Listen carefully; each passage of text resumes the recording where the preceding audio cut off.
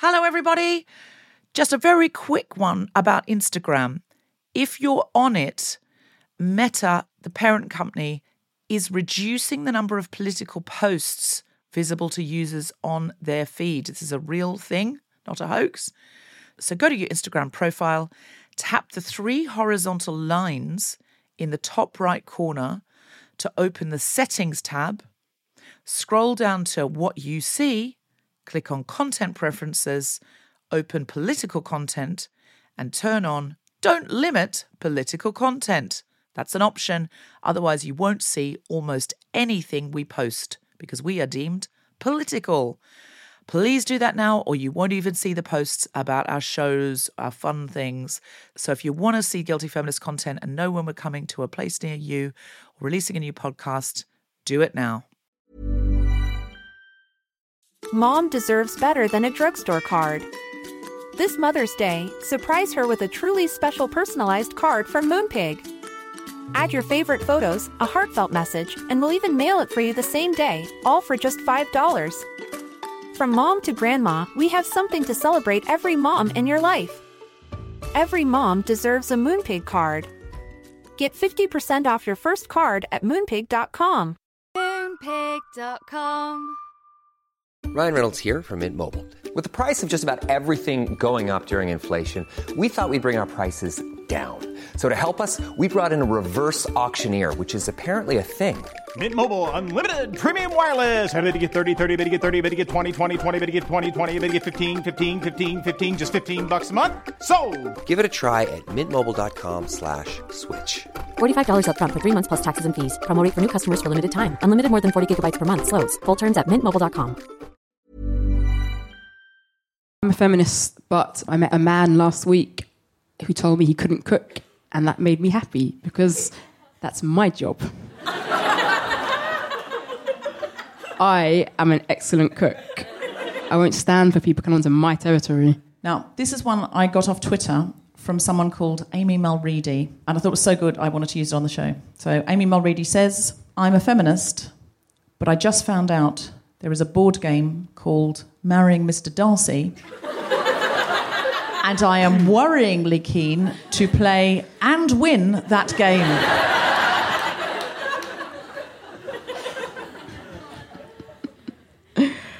I'm a feminist, but on the morning after my 36th birthday, I put on a tracksuit, some very immature-looking trainers, and a baseball cap, went to the supermarket and bought a bottle of rum because I knew they'd ID me. And they did. Be nice. I'm a feminist, but this weekend I offered to take my 12-year-old goddaughter shopping for makeup and clothes. And she only wanted books and stationery. And I was so proud of her, but also a tiny bit disappointed not to get to visit the makeup store.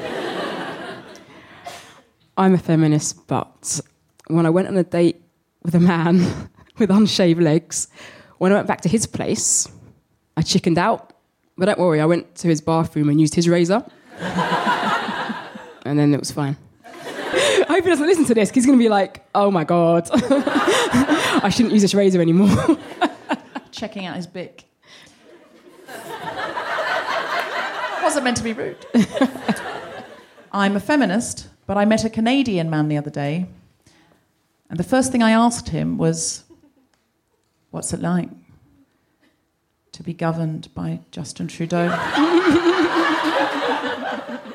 Like to get up every day and discover that Justin makes the rules. And you have to abide by them? Because I think if I were Canadian right now, I'd be aroused all the time.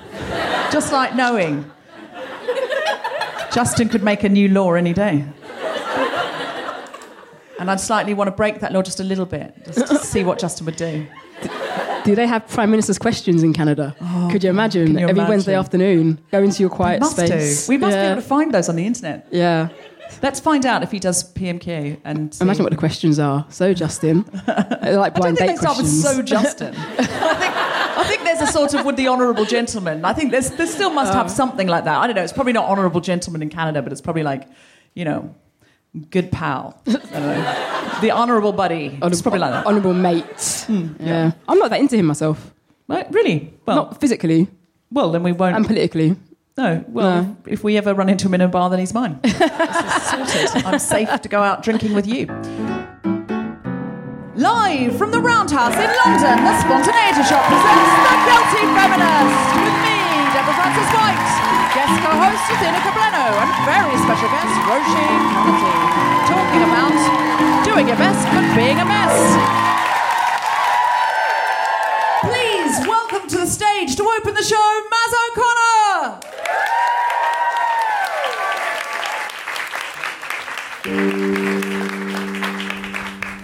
I want to be thin, but I want to be free.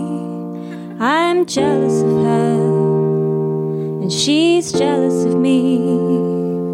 I feel like a fighter. I don't want to be a fighter. I want to be the woman you see on the cover of the magazine. Oh, my darling,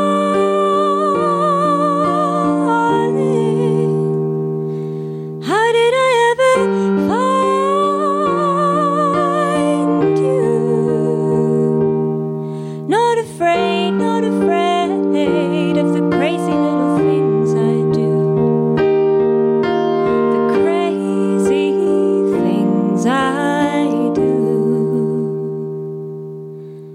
I don't think I like anything but the touch of your skin on my skin, and I don't think I like anyone but you. I don't think I like anything but the touch of your skin on my skin, and I don't think I like anyone but you. Then you're on the phone saying, just come on home. It's hard sometimes. It's okay if it's hard sometimes, but that doesn't ease me. How could it ever ease me when it's hard more times than it's easy? Oh, my darling,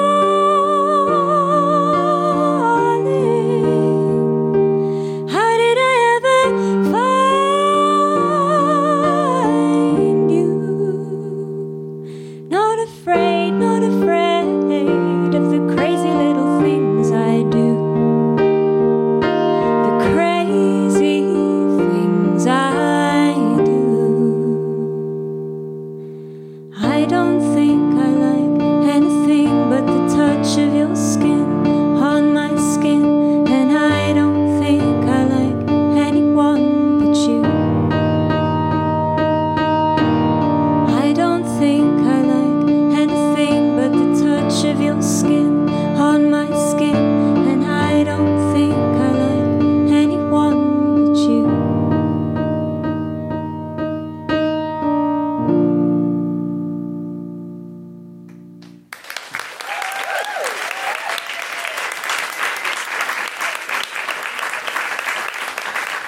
Thank you so much, Maz. Can you tell us a little bit about you? Yeah, my name is Maz O'Connor. I'm from London, and I'm a singer-songwriter, and you're the first audience that has ever found that funny. But I understand that it's probably confusing because it's a comedy show. It's actually... laugh? It's about, like, kind of eating disorders, but they laughed, yeah, but it's fine. I apologise for my audience, and... I mean, comedians do create audiences in their own image. I can only say it's my fault, not theirs.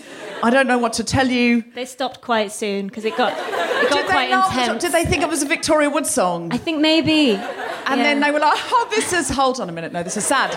Sad face. Form your face into a sad face. As far as sad, it's not... Are we in the right show? I think we might be in the wrong show. This is The Guilty Feminist.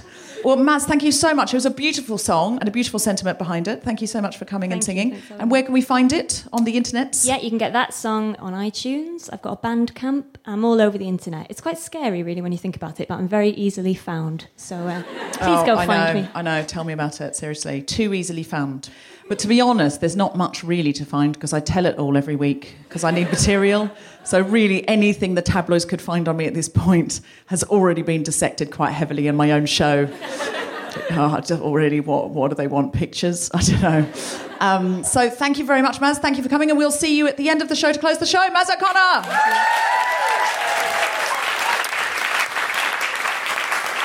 This is The Guilty Feminist, the podcast in which we explore our noble goals as 21st century feminists and the hypocrisies and insecurities which undermine them. Hello, Athena Kablenu, how are you? I'm very well. How are you, Deborah Francis-White?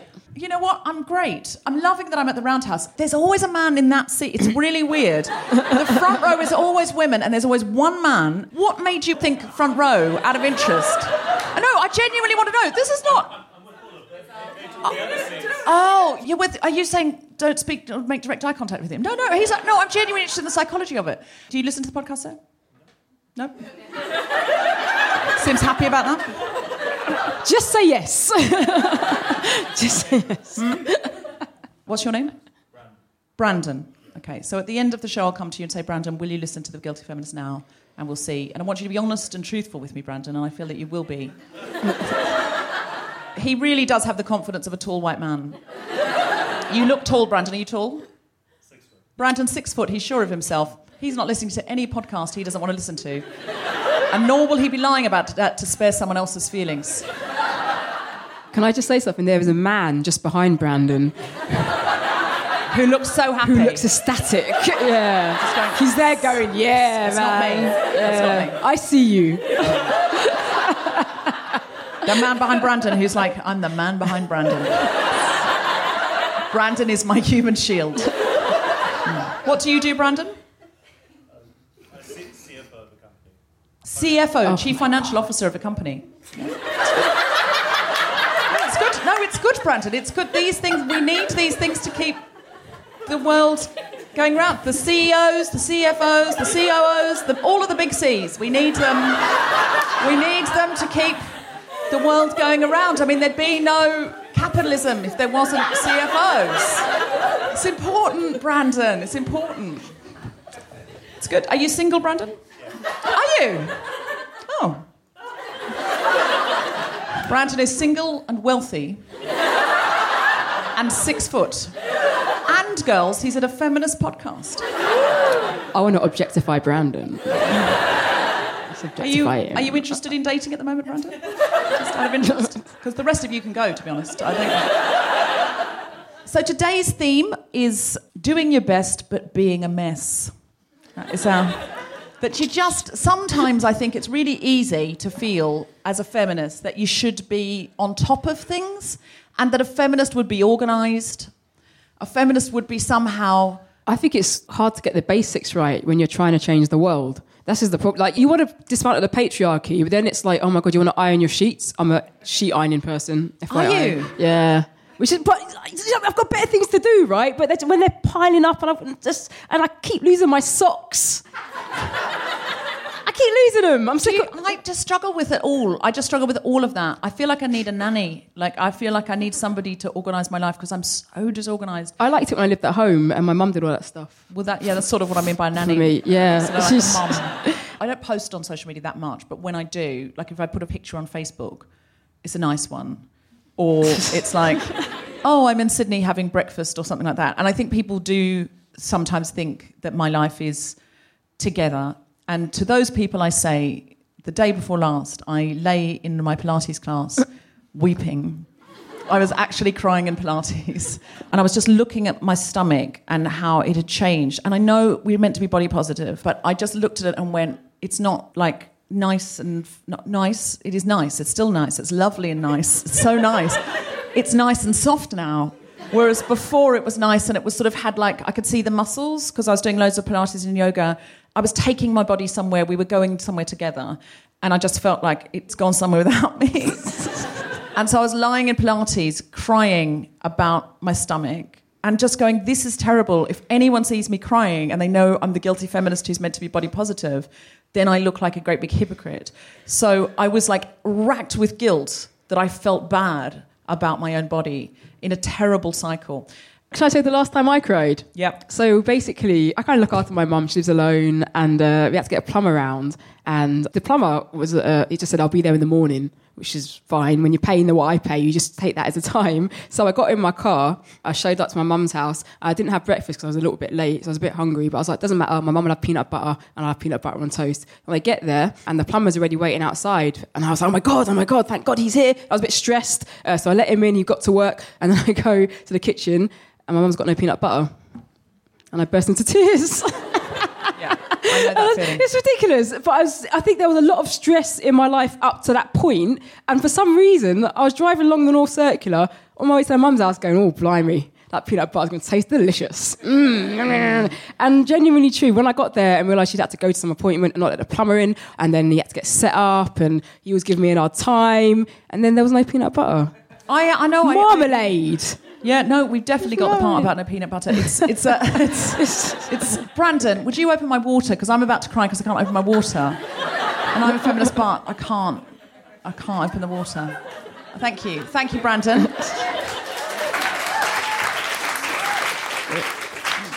Sorry, but evolution gave you better upper body strength than me.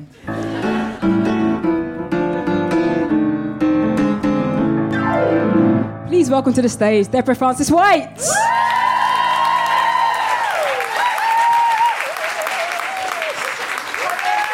The episode's about being a mess. I'm actually wrapped in the microphone cord. So, there's been a couple of times in my life where I felt like such a mess that I've tried to do something about it, that I've tried to sort of stuff the sort of emotional genie back into the bottle somehow or another by getting therapy. So this was quite a few years ago. I had a big emotional event coming up, something that I knew I wasn't coping well with, and I was just stressing about it all the time. And I thought, what I need is an hour a week where I can just focus on this thing and just put this into this box of an hour a week. I'll go and have therapy. So I chose my therapist based on location, because I just knew if it was a tube ride away, it was not going to happen. And the first thing I said was, look, I need strategy. I need strategy and help. There's a big thing I've got coming up. I can talk all the day long. It's not one of these ones where I talk and you listen because I just can't talk. I can talk all the time. I'm a stand-up comedian. That is basically therapy where you never wait to hear the answer. I said, I need strategy. Are you a sort of therapist that can do strategy? I don't want one of those sitting and listening ones. And she went, oh, yeah, I can do strategy. I said, great. And we committed to 6 sessions. She said, the thing is, you can't be early because in my home, you see, it's a room in my home, so there's no waiting area. So you can't be early because if you're early, you have to wait outside. And you can't be late because it doesn't respect the session. You need your full 50 minutes. Otherwise, it doesn't really respect the session, doesn't respect you, doesn't respect me. So you can't be early, you can't be late. Which in London is a challenge. So the first few days, too frightened to be late, I was early, and you're standing out the front of somebody's house in the rain. And the first day, she just let me talk, but that's fair enough, because especially if you've had a weird life like me, you need to give the therapist context, because you can't just say, like, as you know, probably if you've listened to this show, you won't know this, Brandon, but I used to be a Jehovah's Witness, and you can't say to a therapist, you know how it is when you have to wake up really early on a Sunday morning to go and knock on other people's doors to tell them that their life is going to soon be over and the impending doom is in the form of a fiery apocalypse and their eyes will be plucked out by birds unless they listen to the Bible and convert, and then they pull out a shotgun and walk you down a rural driveway and see you off their property. You know when that happens. Because they don't know. Nobody knows. You don't know. No, you're not really laughing because you're like, no, we don't relate to this. It's very difficult. It's very difficult if you've had a weird life to make anybody else relate to it. So the first couple of sessions sort of it was me contextualising and filling her in up until now. But she really wasn't saying anything. She was just doing that sitting staring thing, which I'd very specifically said I did not want. So in the 4th session, after shivering in the rain out the front of her house, I came in and I sat down and I thought, I'm not saying anything. And she looked at me and she was like, well, I'm not saying anything. And I was like, well, I'm not saying anything. She was like, well, I'm not saying anything. And this went on, I swear to you, for 5 minutes. We just sat and stared. And I was like, I'm paying, so I'll sit and stare at you for 50 minutes, as far as I'm concerned. And eventually she went, so how have you been this week? And I went, well, yeah, no, all right, but I've just got this big thing coming up, as I've told you, and I really need strategy to, I need some advice, really. I need some advice on how to handle it. And she said, well, what advice would you give yourself? And I was like, well, terrible advice, clearly, because my life is a mess, because I'm miserable. The kind of advice I would give myself, if it was any good, I would already be fixed. Clearly, I don't have any good advice for myself. That's why I'm paying you, a professional who has apparently gone and got degrees, that you can give me advice. What is this? What advice would you give yourself? That is literally like going to a personal trainer and them just staring at you and just going, have you got any, because I want to get fitter, so have you got, well, what would you do if you wanted to get fitter? So I'd probably get on the treadmill. Why don't you try that?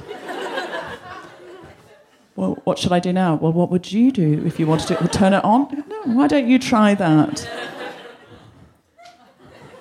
I don't feel any fitter. Well, what would you think would be the next? Turn it up? Yeah, turn it up. That is therapy. Therapy is like a personal trainer who makes you do the work, but you're paying them. So eventually, week 6, I said to her just outright, do you have any strategy for me? Because I've got this big thing coming up. She said, I don't really do strategy. And I was like, no. I was so angry, and I was like, well, that's it for me in therapy. She said one insightful thing the whole time I was there, literally in 6 weeks, and I was like, never doing therapy again. But then a few years later, I was coming to a crossroads in my life where I was actually quite miserable. I was broke. I'd been on the cusp in show business for a long time, and I don't know if anyone else has ever been in the arts or anything like that, but it's really easy to get onto the cusp. It's so easy to get onto the cusp, and you think, oh my God, I'm on the cusp of greatness. But the cusp is endless. You can live on the cusp forever. Ever. And then, when you get up to the next level, it's always another cusp, and there's people up there with sticks going, fuck off, it's our cusp. It's like, the cusp, there's endless cusps in show business. So I'd been on this one particular cusp for a very long time, and there was no sign, and I just thought, I've just got to heave myself up to that next cusp at least, or get out. And I thought, am I going to have kids or am I not going to have kids? Because I was coming to that age where I was like, I've really got to decide about kids. I've got no money, my career's cuspy. I just generally feel shit about everything. I just don't know what I'm going to do. I'm going to go and have some therapy. So, again, I based geographically, but I was prepared to travel a little bit further for someone I thought was going to be a little bit more helpful. And do you know what she said? She said, well, yes, the thing is you can't arrive early because it's my private home, and you can't arrive late because that doesn't respect the session. She said, so come to this address. And she said, you'll know it because it's got a Corvette and a brand new Mini on the driveway. So I got there, I had to stand there early in front of the Corvette and the Mini in the rain. Then eventually it's like, you can't come through the front door. I rang the front door, you can't come through the front door because you'll wake the baby. Of course you will. And so you have to walk around the side, and I had to walk around the side. And then I went back, it was this back room, it was like a rumpus room for kids, like a sort of family room. And it had things in it like a pool table and a sort of full-size fish tank. The kind of things you only buy if you've bought all really good versions of everything everyone else has got. And now you need something else to spend your money on that no one else has got. And so I went into this room, and she sat there, and she was in this beautiful little outfit, like dress above the knee with tights and patent leather boots. I'll never forget the boots, shiny patent leather boots from Russell and Bromley or somewhere. And she sat there, and she said, well, yes, I'm working at home now because I used to have surgery, and but now I work at home because I've got the baby. We've got 2 older children, 10 and 12, and then we thought, are we going to have another one? We thought, well, it's now or never, isn't it? It's now or never. And I sat there going, yes, it's now or never, it's now or never. It's now or never. So we thought it's now or never, so we'll have another one. And I thought, so it's now or never, but you've got 2 perfectly good other ones who are old enough to walk and talk on their own, and now you're having another one. And she was like, yeah, well, we thought it's now or never, now or never, now or never, yes, now or never. It's very much the song that my beating heart is playing. And she was like, but what's great about working from home is that the nanny can take care of the baby. And then I can just sort of pop in between sessions and have cuddles. And I think that's really the secret of success, isn't it? Sort of that balance between work that you really want to do and sort of real cuddles and love. Yes, I'm sure it is. I'm sure it is the secret of success. I'm sure it's the secret of success and happiness. It's just lovely. I'm thinking of having a baby, but I just don't know if I'd be able to cope with that. Oh, you should have a baby. You should have a baby. Well, I'm just really worried about money and like how I would do it. Well, I mean, it's really ideal if you've got your career sorted first. Is it? Is it? It's ideal if you've got a career sorted first. That's what I would do. I would get my career sorted first, but then I wouldn't tarry on the baby front because I think a combination of work that you love and cuddles from a baby is the sort of ideal route. Is it? Is it? I said, but sometimes I run out of milk and loo paper and am I fit to be a mother? Well, you can't do that, of course, if you've got a baby. No shit! Thank you. every week I felt shitter and shitter and shitter. Basically, it was like Dante had created a whole new level of hell that was the life I wanted, made me go in there and sit and stare at it, while the other me told me how great life was because she'd been better at planning and hadn't had a fucked up beginning bit. I was just like, what is this? Is terrible. Anyway, I thought, no, see it through. Week 6, I thought, no, I will go. It's the last one. I'm not going back after this. I've committed to 6, but I'm not going back after this. But I really didn't want to go. And then I woke up in the morning and I had the flu. And I just thought, no, not doing it. So I rang her up and said, I'm really sorry, I'm not going to come. I've got the flu. And she could hear in my voice I had the flu. And I said, I don't want to give it to you and your baby. Don't want to bring germs into your perfect house. Ruin it. So I won't come. She said, well, the thing is, you haven't given me 24 hours notice and you really do need to give me 24 hours notice or you need to pay. And I was like, OK, I'll send you the money. And then I hung up. And I thought, well, she's probably not going to actually worry about that because she's got more money than God, clearly. And while obviously she couldn't book another client in, that was an extra hour that she could cuddle her baby and drive her Corvette around the block. I don't know, stroke her fucking fish tank, play pool, I don't know, whatever the fuck she does. And I thought, I've given you the gift of an hour with your baby there, really. I haven't had the session, so, and you know that I've got money trouble, so you're probably not going to charge me for that. You're probably not. And fair enough, you know, she didn't know she did. She sent me a solicitor's letter.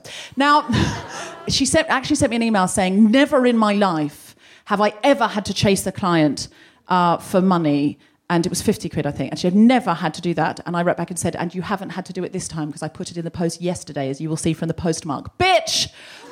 It's not how you're meant to talk about your therapist. So then I started a podcast. And I would recommend that because I get to talk about my problems every week. And I will say, you're nicer than any therapist. Thank you very much.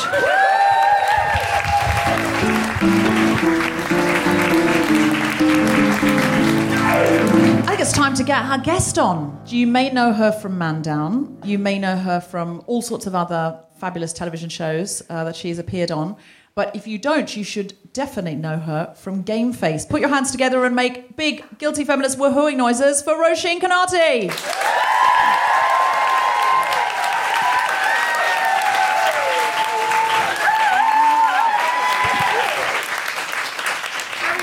Hello. You say my name so funny. Is it Conaty? It's Conaty.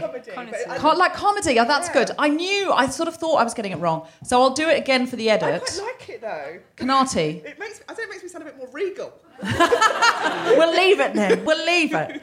You know when you compare as well, do you ever do this? Sometimes when you compare gigs and if you know, like, someone you just don't know, you've forgotten, you're on stage like, hey, welcome to the stage, and they're like half a mile away, you're like, fuck. Yeah. And I do just relentlessly go, louder,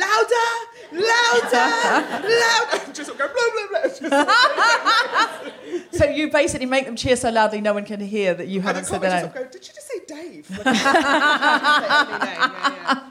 So your show Game Face, so anybody who doesn't know, hasn't seen it, it's on Channel 4, and if you're listening internationally, you can probably get it through Hulu or something. It's on Hulu like that. in the States, on Hulu in America. It's a sitcom, and it's about a young woman called Marcella.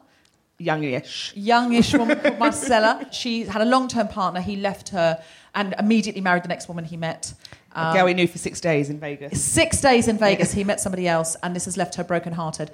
She's having a lovely little flirt with her driving instructor, and her family life is a bit convoluted. Her working life, she's on the cusp. She's an actor who's on the cusp, and she sees a therapist. Yeah, life coach. Life coach. That her mum got her through Groupon. So she doesn't even get the full deal. Like she's getting like that Groupon deal. I told you about my 2 therapy ones, but I did have a lovely life coach. Only on the phone, I never met her. And I was obsessed with something at that time. I had something really troubling me, and I would just ring her up, talk about that obsessively, never really let her get a word in edgeways. But she was really good. She was really on my side. She was really supportive. This is a life coach? Yeah, life coach. And she was really on my side, and she was basically told me what I needed to do. You're paying her though, right? Yeah. Yeah. Imagine paying a life coach like, oh, shut up. Come on, mate, pull your finger out. It's like, listen, I've got friends for this. I've got a best mate who's going to call me a div. But that was my experience of the therapist. They weren't on my side. They were always sort of tutting and rolling their eyes and looking at me in a judgy way. It's like reverse psychology, isn't it? Or something. Is it? Yeah, they're trying to make you feel like... Honestly, it eroded my self-esteem. That second one, the really rich one, she really eroded my self-esteem because I just thought, you are everything that I probably should be. I had the very similar, but I actually really liked mine. So I've been in therapy. I've recommended it to everyone, but I do think you have to find. I think it's like dating a bit at the beginning. You can't just be like, this is the first one. Like when my dad died years ago, I went to a therapist. He died quite suddenly, and no word of a lie. Like if it was in a script, you'd be like, bring that down. That's madness. No one acts like that. I went into a front room. She had hair past her like waist down to like her knees, all flattened out. And she was sitting on a sofa with just a massive cat that she stroked. Oh, and she I was the like, Blofeld of therapists. And I was like, this is like she did that thing that people do. A lot of people do it in but real problem with it, I'm trying not to, like yoga worlds or New Age. They whisper quite a lot. They do soft talking to show how much they've, how spiritually enlightened they are now. I don't have to project. I'm just good with it, And you're like, fucking speak. Like I'm really trying to be better with it because but it really. I know exactly what you mean. And they say we. They say, how are we today? And when we, or for me instead of please. Yeah. Could you just pop your shoes off for me? Oh, that's for you. Yeah. Right. What are you going to do with them? Do you want them? What do you mean for you? Oh, fuck it hell. Don't say for me. What do you mean for me? Could you just turn around for me? Could you just lie down for me? It's like, well, if it's for you, no, because I'm paying. If it's for me, sure. Yeah. But my last therapist was really good, I think, but I became obsessed with her in my head, exactly like you. It's amazing how much because I felt like when I explained to her, this is in my head, none of this has been said, but like, you're making very gross generalisations about her house, how she's sitting, and like my sort of taste in men. And sometimes she'd pull a slight face or like things, like I felt like I was explaining to someone why I eat shit. Do you know what I mean? She was like, oh, why do you eat shit? And I just felt like you look like you've never made a bad choice in your life. So, it's quite hard to explain to someone why you eat shit if they've never eaten shit. So I was a bit like, I need a shit eater for a therapist who can at least, from the beginning, be like, I get it, you're in the eating shit stage. I'll be your therapist. Yeah. And then I sort of said to her one, I went, have you got a really nice kitchen? And she was like, sorry, what? I was like, I've got to say this in my head. I'm obsessed. I think you've got an amazing kitchen. I'm obsessed with like having this kitchen. Like you have the thing in your life with the markers that if you get it, you're like, then I'll be happy. So I'll go to bed at night going, just planning out this kitchen. In my fucking shithole of a bedroom. Yeah, but I think it is like dating. You do have to sort of meet a couple. I don't think if it's not right, if you've got all that. But who's got the time to be dating therapists? I just don't know. There's no Tinder for therapists. They expect you to sign up for a period. You go for 6 weeks, you feel worse. Imagine if on Tinder you had to have 6 dates. If at the end of that 6 dates, you then never want to date anyone again because you've been forced to have 6 dates. I do think that the amount of money that you spend trying to get out of your head or trying, like when you think, how many nights have you done like espresso martinis and, or literally junk food or whatever, the money that we throw at us, when you sort of go, deal with it. That was just 2 nights on red wine, sure. And that's the end of my heartache.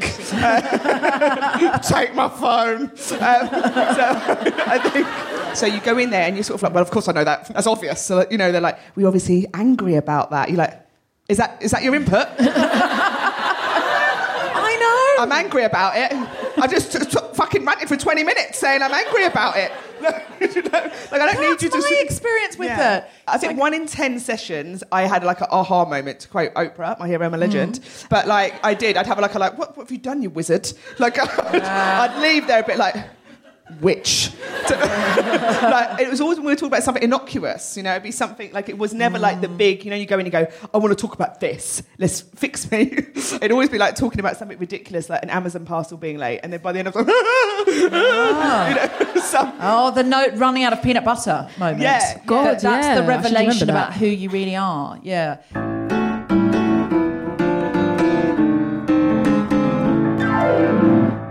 Hello, it's Deborah Frances-White, briefly interrupting your podcast listening. We have a special project on for the Suffragette Centenary in 2018. If you are a woman who writes and performs hip-hop, especially a woman of colour, and you would like to get involved, it is a paid project, and we're looking for people as soon as possible for one writer and also some performers. If you're someone who loves The Guilty Feminist, and ideally someone who knows and loves Hamilton, then if you could get in touch with us at guiltyfeminist@gmail.com, we would love to hear from you. ideally with a sample of your work, a link to something that you've done. That would be fantastic. If you're interested in a paid project with The Guilty Feminist for the centenary of the suffragettes, we've also got some dates coming up for some new shows. We've just put on sale some shows in London on the 7th and 28th of May at King's Place. We will also be in Adelaide in Australia on the 24th of February. And we will be in Melbourne at the Cooper's Malt House on the 1st and 2nd of March. We will also be at the Sydney Opera House on the 4th of March. There'll be 2 shows, so if the first show is sold out, keep checking back, and the second show, the later show that day, will go on sale very soon. I hope to see you at a live show soon. There'll be a special edition of The Guilty Feminist on Christmas Day. We do hope you enjoy it. In the meantime, everybody have a wonderful, wonderful holiday and a fantastic 2018. Big love from The Guilty Feminist.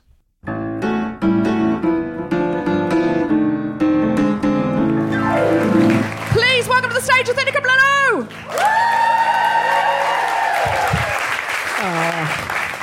How's it going, guys? We good? I'm happy to inform Brandon that I am single as well. I've been single for over about a year and a half now. Thanks for the sympathy. Being single is hard. I've got a twin brother, okay? We actually both separated from our partners at the same time. He separated from his girlfriend, I separated from my boyfriend, and I was like, this is great. He got a new girlfriend, 2 weeks later. This is unacceptable, because, I was better at him at school, right? So I expected to continue that into my adult life. But he's a bit better at being an adult, He found all of his girlfriends, he brings home, my mum likes them, they look like long-term things. All of my boyfriends are a mess, which makes me a mess. Because, you really want to be with someone that you want to have a long-term relationship. I think if you want children long-term. The person I broke up with, it was kind of a messy split because he changed his mind about wanting children. Which is a strange thing to change your mind about, isn't it? When I met him, he was like, oh yeah, I'd like 8 children. Which is a bit much, isn't it? You don't even need the staff these days. You don't need 8 children. Just get a dishwasher. It's fine.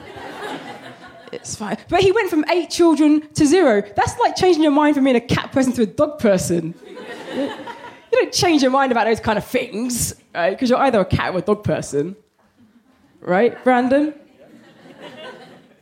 Your house is burning down. You've got a cat and a dog. What gets saved?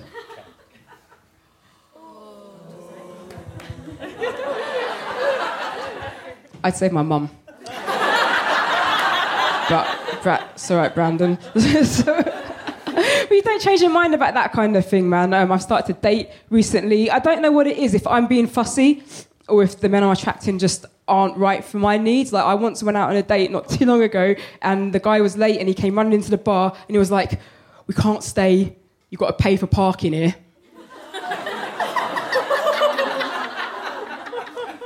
What am I supposed to say to that? I'm a professional person. I do actually have a day job as a contractor. I've got an evening job as a stand-up comedian. And I think the problem is because I'm doing okay in my day job, because I'm doing okay in my evening job, I don't have time to do okay in my personal life. It basically means I'm a mess because I'm not a mess.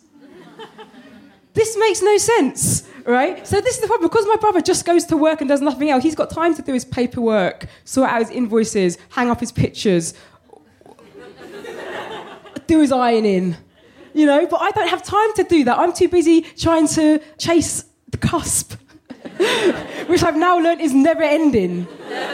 Right? That's a very stressful thing. I think the more you've got going on in your life, you don't realise how well you're doing because you don't stop to think.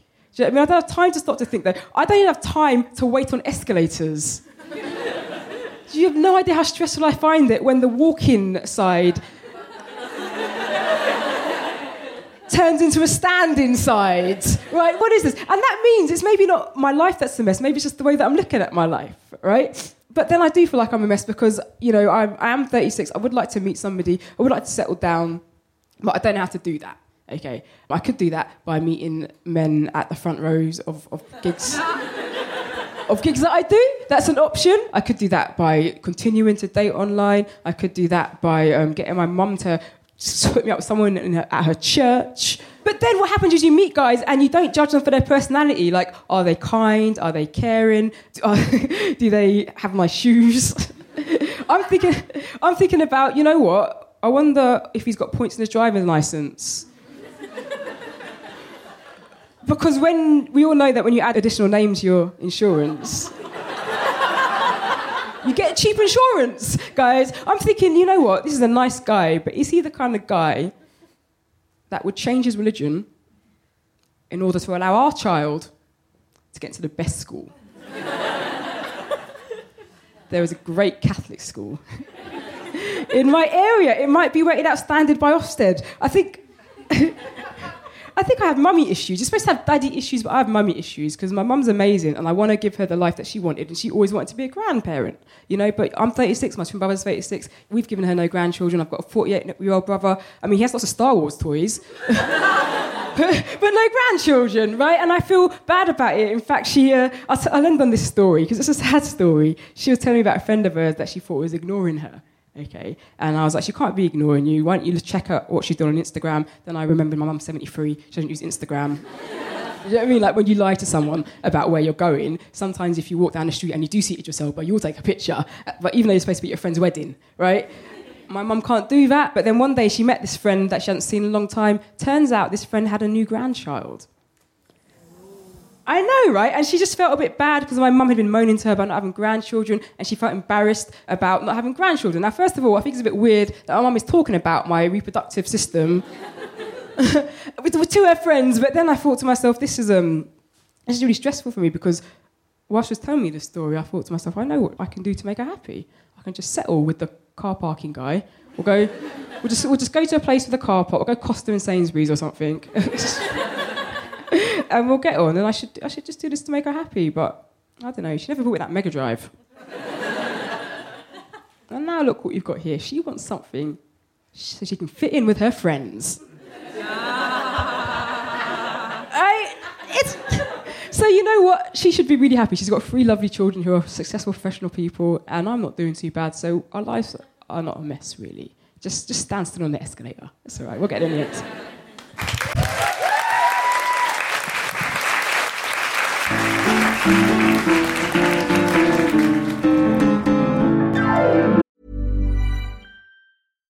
Mom deserves better than a drugstore card. This Mother's Day, surprise her with a truly special personalized card from Moonpig. Add your favorite photos, a heartfelt message, and we'll even mail it for you the same day, all for just $5. From mom to grandma, we have something to celebrate every mom in your life. Every mom deserves a Moonpig card. Get 50% off your first card at moonpig.com. Moonpig.com. Do you feel like, as a feminist and as a woman, do you feel like that need to be, I've got to have it all sorted out? And do you feel like we hold ourselves up to higher standards if we identify as feminists? I think, yeah. I think it's you know, the Sorry, was that an unfun question? No, it's good. I was just trying to just make sure I answered it, rather than just sort of, sometimes I just start speaking and then it's like jazz for 10 minutes. And I have to try and find the beat again, like, there you go. There's a question, jump in. Trying to be a bit more like, digest, speak. It started out like a sonata, and I interrupted, panicked that it wasn't a good question. No, it's a great question. I totally do. I don't think it's just women. I think in the world, on the biggest scale, a capitalist world, we're all made to fight for crumbs in a way that maybe it's got the worst it's ever been, you know, housing, you know, so just from the basic, from the top level down, you go, everything is like, we're like a house. You know, these are things that, you know, 40, 50 years ago, if you had sort of a decent job, not like, you know, a millionaire, you could be like, maybe I'll buy a flat. You know, and so I think a lot of those things have gone. I think as women and as people who identify as feminists, I think it's huge because you always are judging yourself for wanting things, for not wanting things. And I get worried sometimes about how we try and govern ourselves. I don't like cognitive dissonance. Do you know what I mean? I don't think saying what you need, you think you should say rather than what you feel. Because what you feel is the truth. And you can still slag that off or have it. But I don't think saying anything that you don't feel. It's like wanting kids. For a while, or like, so in the show, I felt it was really important that she wants a career, she wants wanting kids is sort of seen as a bit like, oh, you know, really? You know, in this world, you're going to bring that up in telly? You know, like it feels a bit... I love the bit where the life coach says, what's your biggest fear?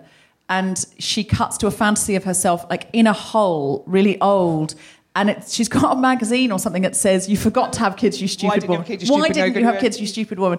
And she crawls out of the hole and Donald Trump is the king and climate change has ruined the world.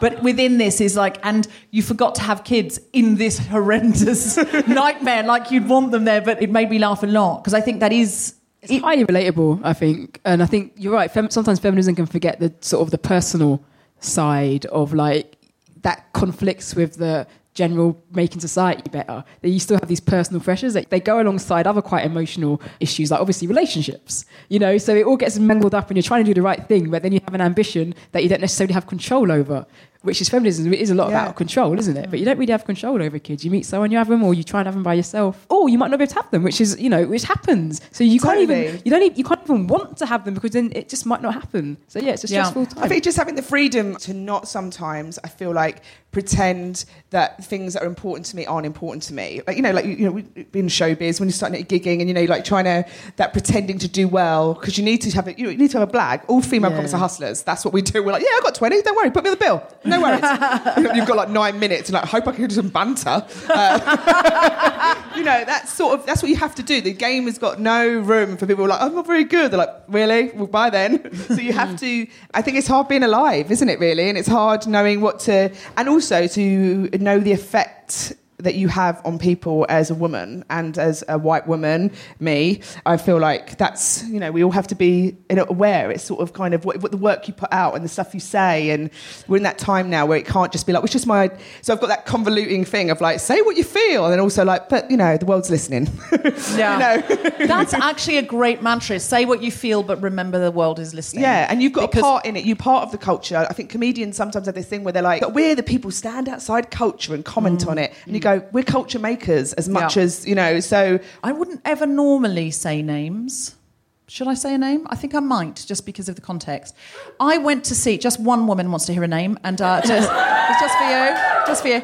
Stop me if either of you are friends, and I'll take it back and say it without the name. Like hell, it's time to hear all of this. I want to talk a little bit about Jim Jeffries in this context. Yeah. Are you comfortable with me talking about Jim Jeffries? Yeah. Good. Okay, so I went to see a Jim Jeffries show years ago in Edinburgh, and a friend wanted to get tickets for something else. They weren't available. The box office said, why not Jim Jeffries? And this friend is someone I call a chartered feminist. And I said, Christina, you got tickets for Jim Jeffries. Do you know who he is? And she was like, no. And I went, okay, well, you're about to find out. You bought the tickets, mate. So we went in, and he had a joke. It was, actually, do you know what? I'm not going to tell you the joke. It was really, really awful. It was a joke that was both horrible to women, disabled people, fat people. It was just horrible. The whole thing was horrible. And it really stuck with me. It stuck to me as I left the theatre, and I found it very difficult. And recently he was making jokes on his now American television show, which he has about Weinstein. And he was saying, well, I might have told a few sexist jokes in my day, but, they were all in good fun. And basically then spent ages denouncing Weinstein and Weinstein culture. And I actually tweeted him. He didn't respond. But I said to him, the thing is, you have co-created the culture in which women are other, women are sexualised, and women are completely judged based on their physicality. And the thing is now, what really kills me is that he is now the paid pundit of our pain. That's what kills me. The white guys who have contributed to this, who are now being paid to do jokes about it. And I thought, if you really are sorry for the things you said in the past because you realise they weren't great, give your space up for 1 week to a woman. Say, women are taking over my show this week. Yeah. And you do the top and you do the tail. And you usher women in, you say, they're getting my spot. Because actually, he's built that real estate on the backs of Weinstein culture. And now he's going to be paid to comment on it? Come the fuck on. So but that's just across the world, isn't it, at the moment? Like, women's, our news, finally they recognise us as humans and we make the main news. And so male comics who do their male, nightly shows where they sort of say, here's the summary, from a white male point of view.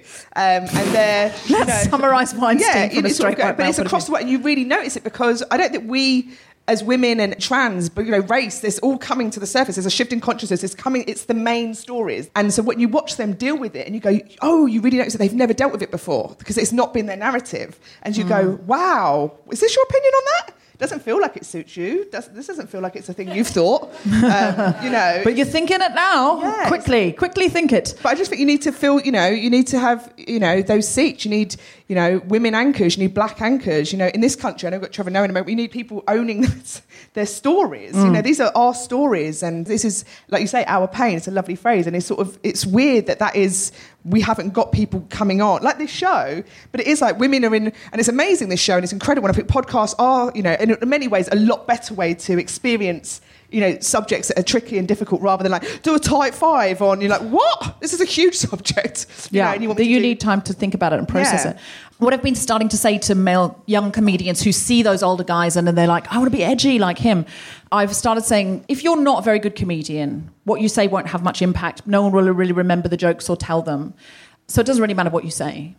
But if you are a really good comedian, then your jokes have power. Yeah. And the things you're saying have power. So if the joke, for example, is making fun of rape victims rather than rape culture, then that's going to travel.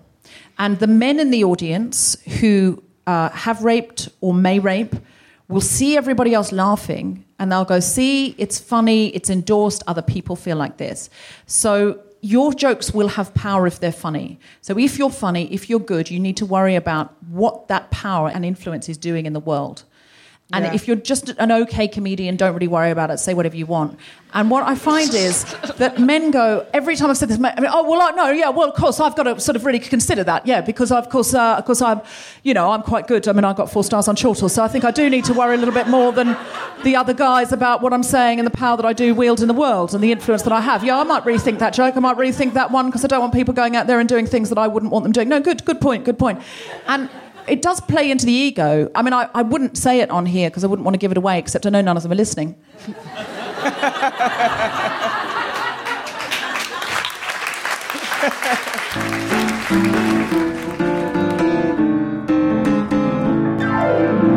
Does anybody have a question? Oh, yes, there's somebody there.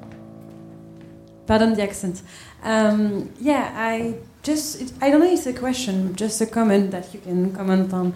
But for me, feminism did the other thing. So I had such high expectation on myself through my mother, for me, of being this perfect person in career, in job, in whatever, with my partner and such. And since I've read more and discovered feminism at large, I've discovered that I had to be kind to myself and accept that this image of the perfect woman that you see in magazines, and I'm not in danger of having children myself now, but you can see that they're always super happy and motherhood seems the easiest thing to do and such. And so feminism helped me counter that image and understand that it's a marketed thing. And so instead, by being feminist, I agree that I am enough. If this makes sense. So that's lovely. And really nice. And never apologise for your accent, because it's beautiful, it's charming. Is it French? Yes, absolutely. I think I think you're putting it on. Yeah. From Croydon.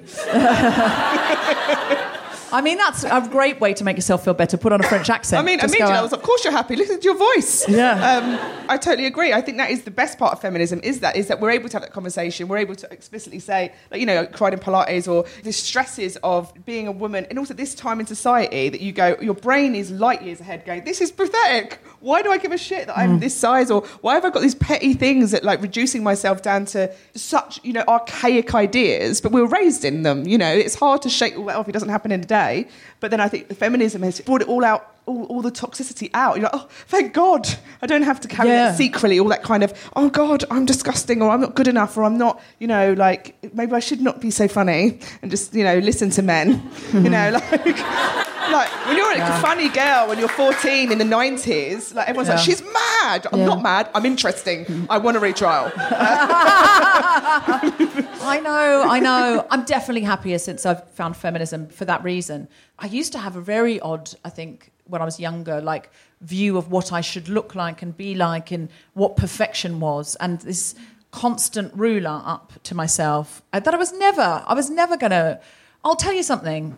At King's Place at the moment, which is where we normally do the Guilty Feminist in London, they put these big billboards up of people who, are coming to the venue. And I walked in the other day and they'd put one up of me for the Guilty Feminist, and they'd put this really, really lovely picture up, but it's like a billboard, it's huge.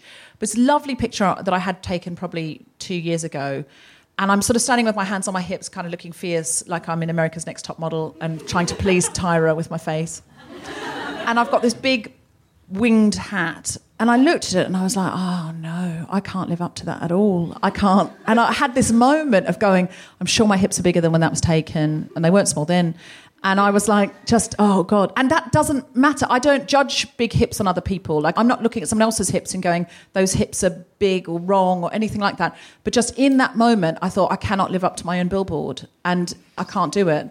And then I thought, that's what billboards are. They're just things no one can live up to, even the people on them. Totally, and it's the end of a time. We're still in the end of the time of the 90s, of nuts, of all of that. We were soaked in misogyny, and so you can't help but internalise that, to have a thought and go, the fuck am I thinking? And I think seeing yourself on a billboard or seeing yourself in, when I see myself on TV, like, when I was like 14 and, I've got big teeth and then you grow out of it because you're like, listen, I'm fine. And then you see yourself for the first one on a 40-inch screen, you're like, oh, yeah, that is, my teeth were fucked. Thanks, everyone. Everyone's like, you've got lovely teeth. Like, yeah, I do, actually, and I'm really interesting. And then it's just, you're like, you're 29 years old, you go, I should have got braces, guys. Like, but this is what I'm thinking. Have I got news for you? In his office, go, I should have got braces. Do you know what I mean? It's like, that's internalised misogyny. We preempt what people are going to say about us because we know we're still judged like that, and we're going to get... So it's a natural survival thing to go, what are they going to say? What are they going to say about me? How am I going to... But we're judged for our looks. Like, as a comedian, you will have been introduced to the stage as the beautiful. Yeah. And it's like, just say my name. What?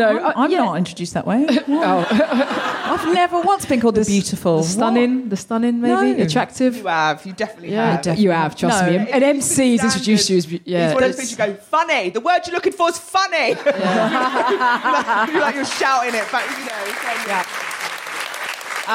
I've probably had lovely those cosy words that basically say she won't be very funny, but she's prettier than the boys type words that I get, I think. In 2004, I was flying for Bling Blush Bonk, me, Kerry Golliman, Abba Vidal, and we had a photo. The photo I had was sort of like this. Like I remember thinking, it's quite posed, isn't it? And I look really hot in it. And I'm flyering myself, and I'm this close to people. It's like, 2004? So it's like 13 years ago. Like, I'm at peak. I'm flying this, and this guy goes, looks at me in the face and goes, she's fit, is she on it? And I went, yeah, she'll be there later tonight, I reckon. Like, actually asking me, who's that girl? And I was like, just sort of like, me? God. Oh, God. It's the worst.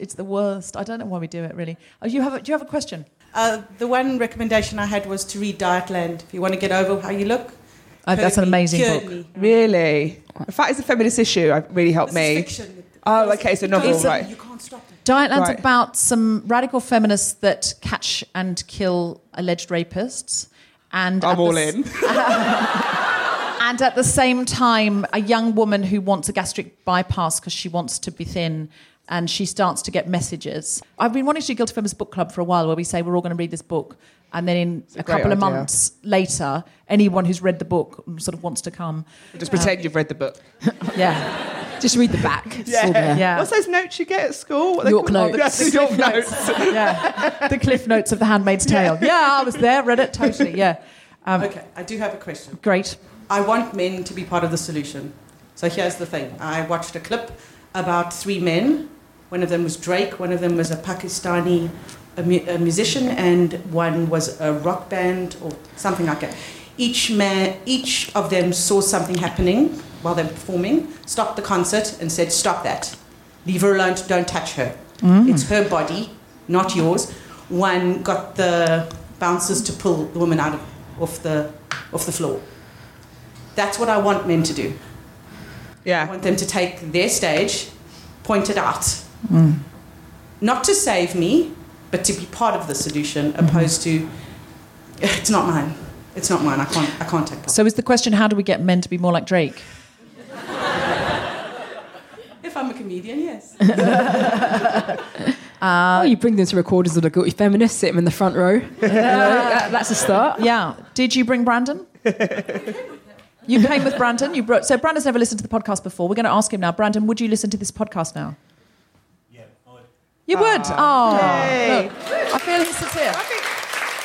I think that is part of it. I think, that is how men get involved. I think it's platform for women and it's platform, relentless volume on what we say is acceptable. And the positive part of me is this change in consciousness. They're listening because it's not going away. It's not, I think they thought it's the shows like this. I think it's becoming part of the mainstream. So you say, like, Jim Jeffries doing it on his show, you go, yeah, because it's not this subculture anymore. They're like, have you been to this? It's like, no, it's coming. It's in the mainstream. And so people are selfish, and we all are. We all, think about the world through our lens. And if you've not had to think about it, if you're white, male, doing all right, Western, you're sort of like, the world's sort of fine, isn't it? Yeah, that is a really good point. And I'll use an analogy that Chris Rock used. There's a kind of saying we say when we talk about like race. We say, wow, haven't black people progressed? Yeah, black people have progressed. No. Black people didn't progress. White people progressed. Yeah. That's exactly what changed. It. So in terms of patriarchy, okay, yes, as women, there are women who aren't feminists who, we can still educate ourselves. But generally, like, it won't change unless men do what the men you named did. And that's unfortunately the issue. And that's why it'll be a circle until what needs to changes, which is the issue. I do feel like something's happening. I do feel like there's a little earthquake going on because lots of men are saying, I had no idea. And some women are saying, well, then you weren't listening. But then, okay, they weren't listening. But if they are now, then that's a good thing. That's a positive thing. I think it's really like the 70s or the 60s. It is that change and there's shifting. There's a lot of stuff coming on about, we're all in this time. And I think at my most kindest and my most sort of like understanding, when the world's changing, especially older people, they don't understand, like, I just touched a bum. You can see, like, that's what they did. And because we're women were raised to take it, so they just, all of a sudden they think women have gone mad. Do you know what I mean? And then some you go, they haven't. We just had to take it then, I read this interview of Kathy Burke and she said, in the 70s, men could tell you to get off the bus and move seat. She said, I just responded. She went, if a man said move, I just did. Wow. She was like, you just did. You just did what men said. If they said move, you was in the chair, you didn't row back. You just sort of... And people who were 2 years ago were saying, we don't need feminism, we've already got equality. I wonder what they're thinking now, because this was all just below the surface. And it's come out, and every day there are more names and more names and more names and more names, and more women are getting braver, until eventually it's sort of the whole world sort of standing up and saying, yes, this has happened to us countless times. It's happened to every woman I know. The truth of the matter is, as well, is when you get to a senior level, it's all men. Anywhere. Do you understand what I mean? So when people say, like, what's it like being a woman in comedy? Like being a woman in any job, really. At senior level, there's less of us. And that is the culture, because they make the culture. Who's under them, you know what I mean? They are the culture makers. And now it's sort of like, no, we don't care, because we're coming together like in mass, which the internet, for all Twitters nearly give you a breakdown on a daily basis, it does. You're able to share. Women are able to, sort of support each other and say, I've got you. Yeah, I think things are changing, and I feel it in myself.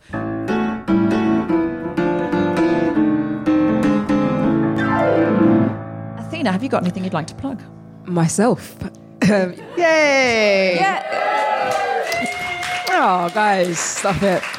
Yeah, I'm a stand-up comedian and I do shows all around the country. So you can go to my website, which is athenakablenyu.co.uk. But if you can't spell my surname, just type in Athena Comedian. And there's only me, because I got rid of the other ones. It's really nice when you've got a first name. Yeah, so that's how you get to the top of the Google rankings. You just execute everyone with your name. No, I'm joking, obviously. And I'm on Twitter, Instagram, all those things. You'll see me around on things. Great. So follow Athena Kablenyu. Am I saying your name correctly? Kablenyu. Is it? Yeah. All of this time? Why did you not correct me before now? Because it's the podcast, isn't it? And it's just, oh, God. I'm sure you've said Kablenyu before. Have I? Kablenyu. I think you just said Kablenyu. Can't even say it now. Keep that applause going. Louder! It's great when you've got a name that like is a comedian. So Roisin, obviously Roisin comedian. Like there's not many, but then at one point 2 other Roisins came out, and I was feral with rage. I lost 2 days. How petty is this? I literally took it like personally. I was like, like they didn't have the right to have the name and be comedians. It was genuinely my darkest days. And my friend was like, "Sorry, I just need to clarify what I'm listening to. Are you saying that because they're called Roisin, they're not allowed to be comedians?" I was like, "I'm not saying it exactly like that." But that's what I'm feeling right now. So a quick true story. I went to an audition the other day and I met another Athena, and I had no right to be angry because she was Greek. I was a bit angry. Yeah, they couldn't get more Greek. My darkest hour on this was once watching Would I Lie to You, which had 7 seats, 6 male comedians, and Deborah Meaden from Dragon's Den. Yeah. Now, I'm not saying I'm the funniest comedian in the world, but of the two Deborahs, I can take her. She's a famously grumpy entrepreneur. What the fuck? And I'm watching a panel show going 6 male comedians and I'm still annoyed about it. I don't blame her for taking the gig. And much like I wouldn't invest £50,000 in your business for 15% of the equity. That's all I'm saying, because if I did, I wouldn't be able to mentor you properly. It would be a disaster. Roisin, what would you like to plug? Game Face, I guess. I'll say it more positively. Game Face, I guess. My show Game Face is on All 4. You can watch it. It's got 6 episodes. I went really hard on it. I'm trying to speak more positively about things. I was sort of raised in a house where self-praise is no praise, but I know that's like not great. So I'm trying to be like, it's quite good. Give it a watch. It's really good. If you haven't seen it, I really thoroughly recommend it. I really enjoyed it. I laughed out loud so much. If you in any way feel like your life is not perfect, but you're trying really hard, then Game Face is for you. I would like to plug Global Pillage, my diversity-based comedy panel show, which we're trying to get on radio or /telly. So the more you come and support it, the more likely we will get that going. Tonight, this is a bit like on those television shows in the 70s where they used to say, while staying in, this is what they used to do in Australia, while staying in Sydney, the artists have enjoyed staying at the Wall Street Townhouse. We had Hashay tonight, Hashay burgers, because the Hashay just dropped them off to be nice. There's this really fancy burger place near here. We're all vegetarians, so we had the vegetarian versions. Are you a vegetarian? No. No, okay. Roisin isn't. I'm trying to be. But it's a really lovely burger place, and it does veggie options, and it's right near here in Camden. Go and check it out. It's Camden's finest, and they just gave us free burgers and chips. There was a moment, though, where Maz, who's the musician, who's lovely, I leaned over to get into the Hashay bag, and she went, "Oh, did you want me to pass you the salad?" And I froze, and I was like, yeah, that's what I was looking for. I wasn't at all looking for the chips. So that's, yes, please pass me the salad. And then I had to go get the chips myself. And if you see me, I also go to Try Yoga in Camden. You can see me there crying in Pilates Sunday at 5:30. Our charity of the week, I feel like we need someone else to read this out because it's always someone else. Brandon, you're a CFO. Would you be all right reading out the charity of the week and pretending it's your own? Okay, so come to the... So there's a microphone there if you want to use it. Brilliant, I'll turn that on. Just go a bit closer to the microphone. Emmeline's Pantry is the charity of the week. We're a women's food bank based in Manchester. Don't laugh through the charity of the week. This is like when you laugh through the song about eating disorders. Sorry, Brandon, go from the top, Brandon. Okay. The charity is Emmeline's Pantry. We're a women's-based food bank based in Manchester. We support women by offering fresh, halal dairy, fruit and veg, as well as the usual long-life foods, sanitary products, baby items and clothes. Unlike other food banks, we give women a choice of when they come in, so we never pre-bag items to ensure women have some control in what they eat or feed their families, despite having little or no money. We support women from all walks of life, including domestic abuse, sexual assault, homelessness, young mothers, and mental health. Our website is www.justgiving.com/Emmeline's Pantry. Thank you very much.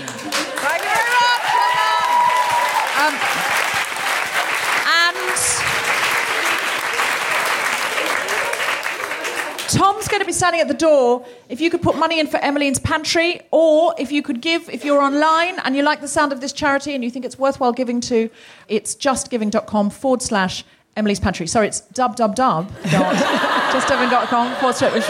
How busy are you that you can't finish the word W? He's a CFO. Dub. Let's keep it going, people.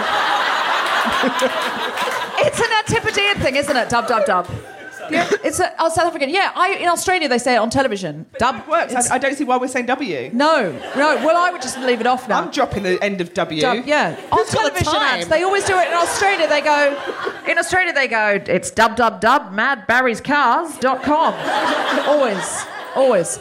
To keep track of everything we're up to, you can follow GuiltFemPod on Twitter or The Guilty Feminist on Instagram. There is also a Facebook page you can like and a mailing list you can sign up to. And if you like what you hear, please go to what we're now supposed to call Apple Podcasts and rate, review and subscribe. It helps other people to discover us. And give it 5 stars! And finally, finally, to sing us out in the traditional Guilty Feminist style, the wonderful Maz O'Connor! At first I was afraid, I was petrified, kept thinking I could never live without you by my side. But then I spent so many nights thinking how you did me wrong, and I grew strong, and I learned how to carry on. So you're back from outer space.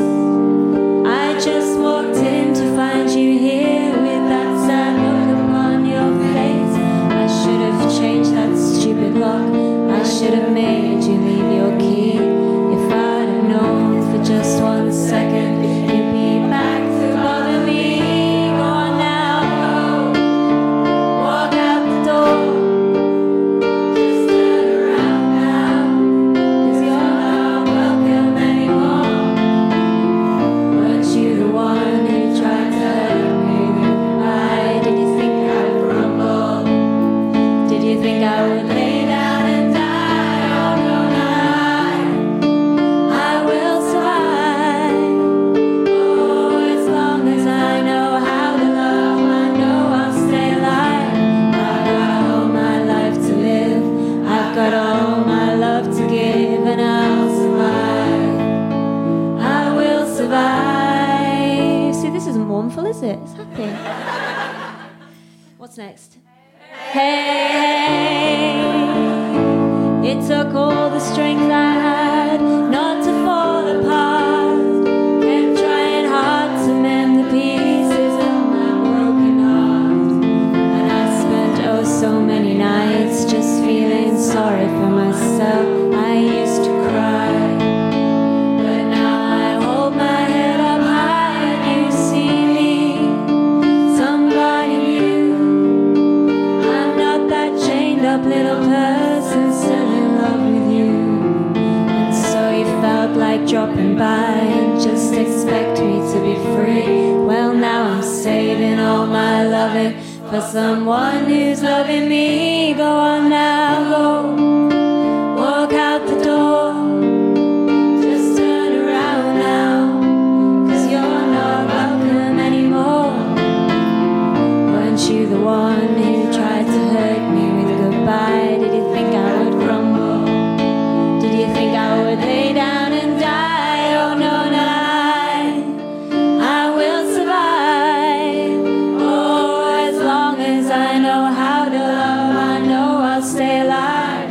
I've got all my life to live, I've got all my love to give, and I'll survive.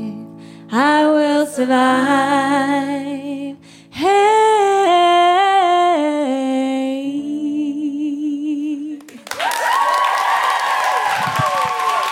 Maz O'Connor, that was us at the Guilty Feminist. Thank you so much for coming out. Good night. You have been listening to The Guilty Feminist with me, Deborah Francis-White, guest co-host of Tina Cabreno, and our very special guest, Roisin Conaty.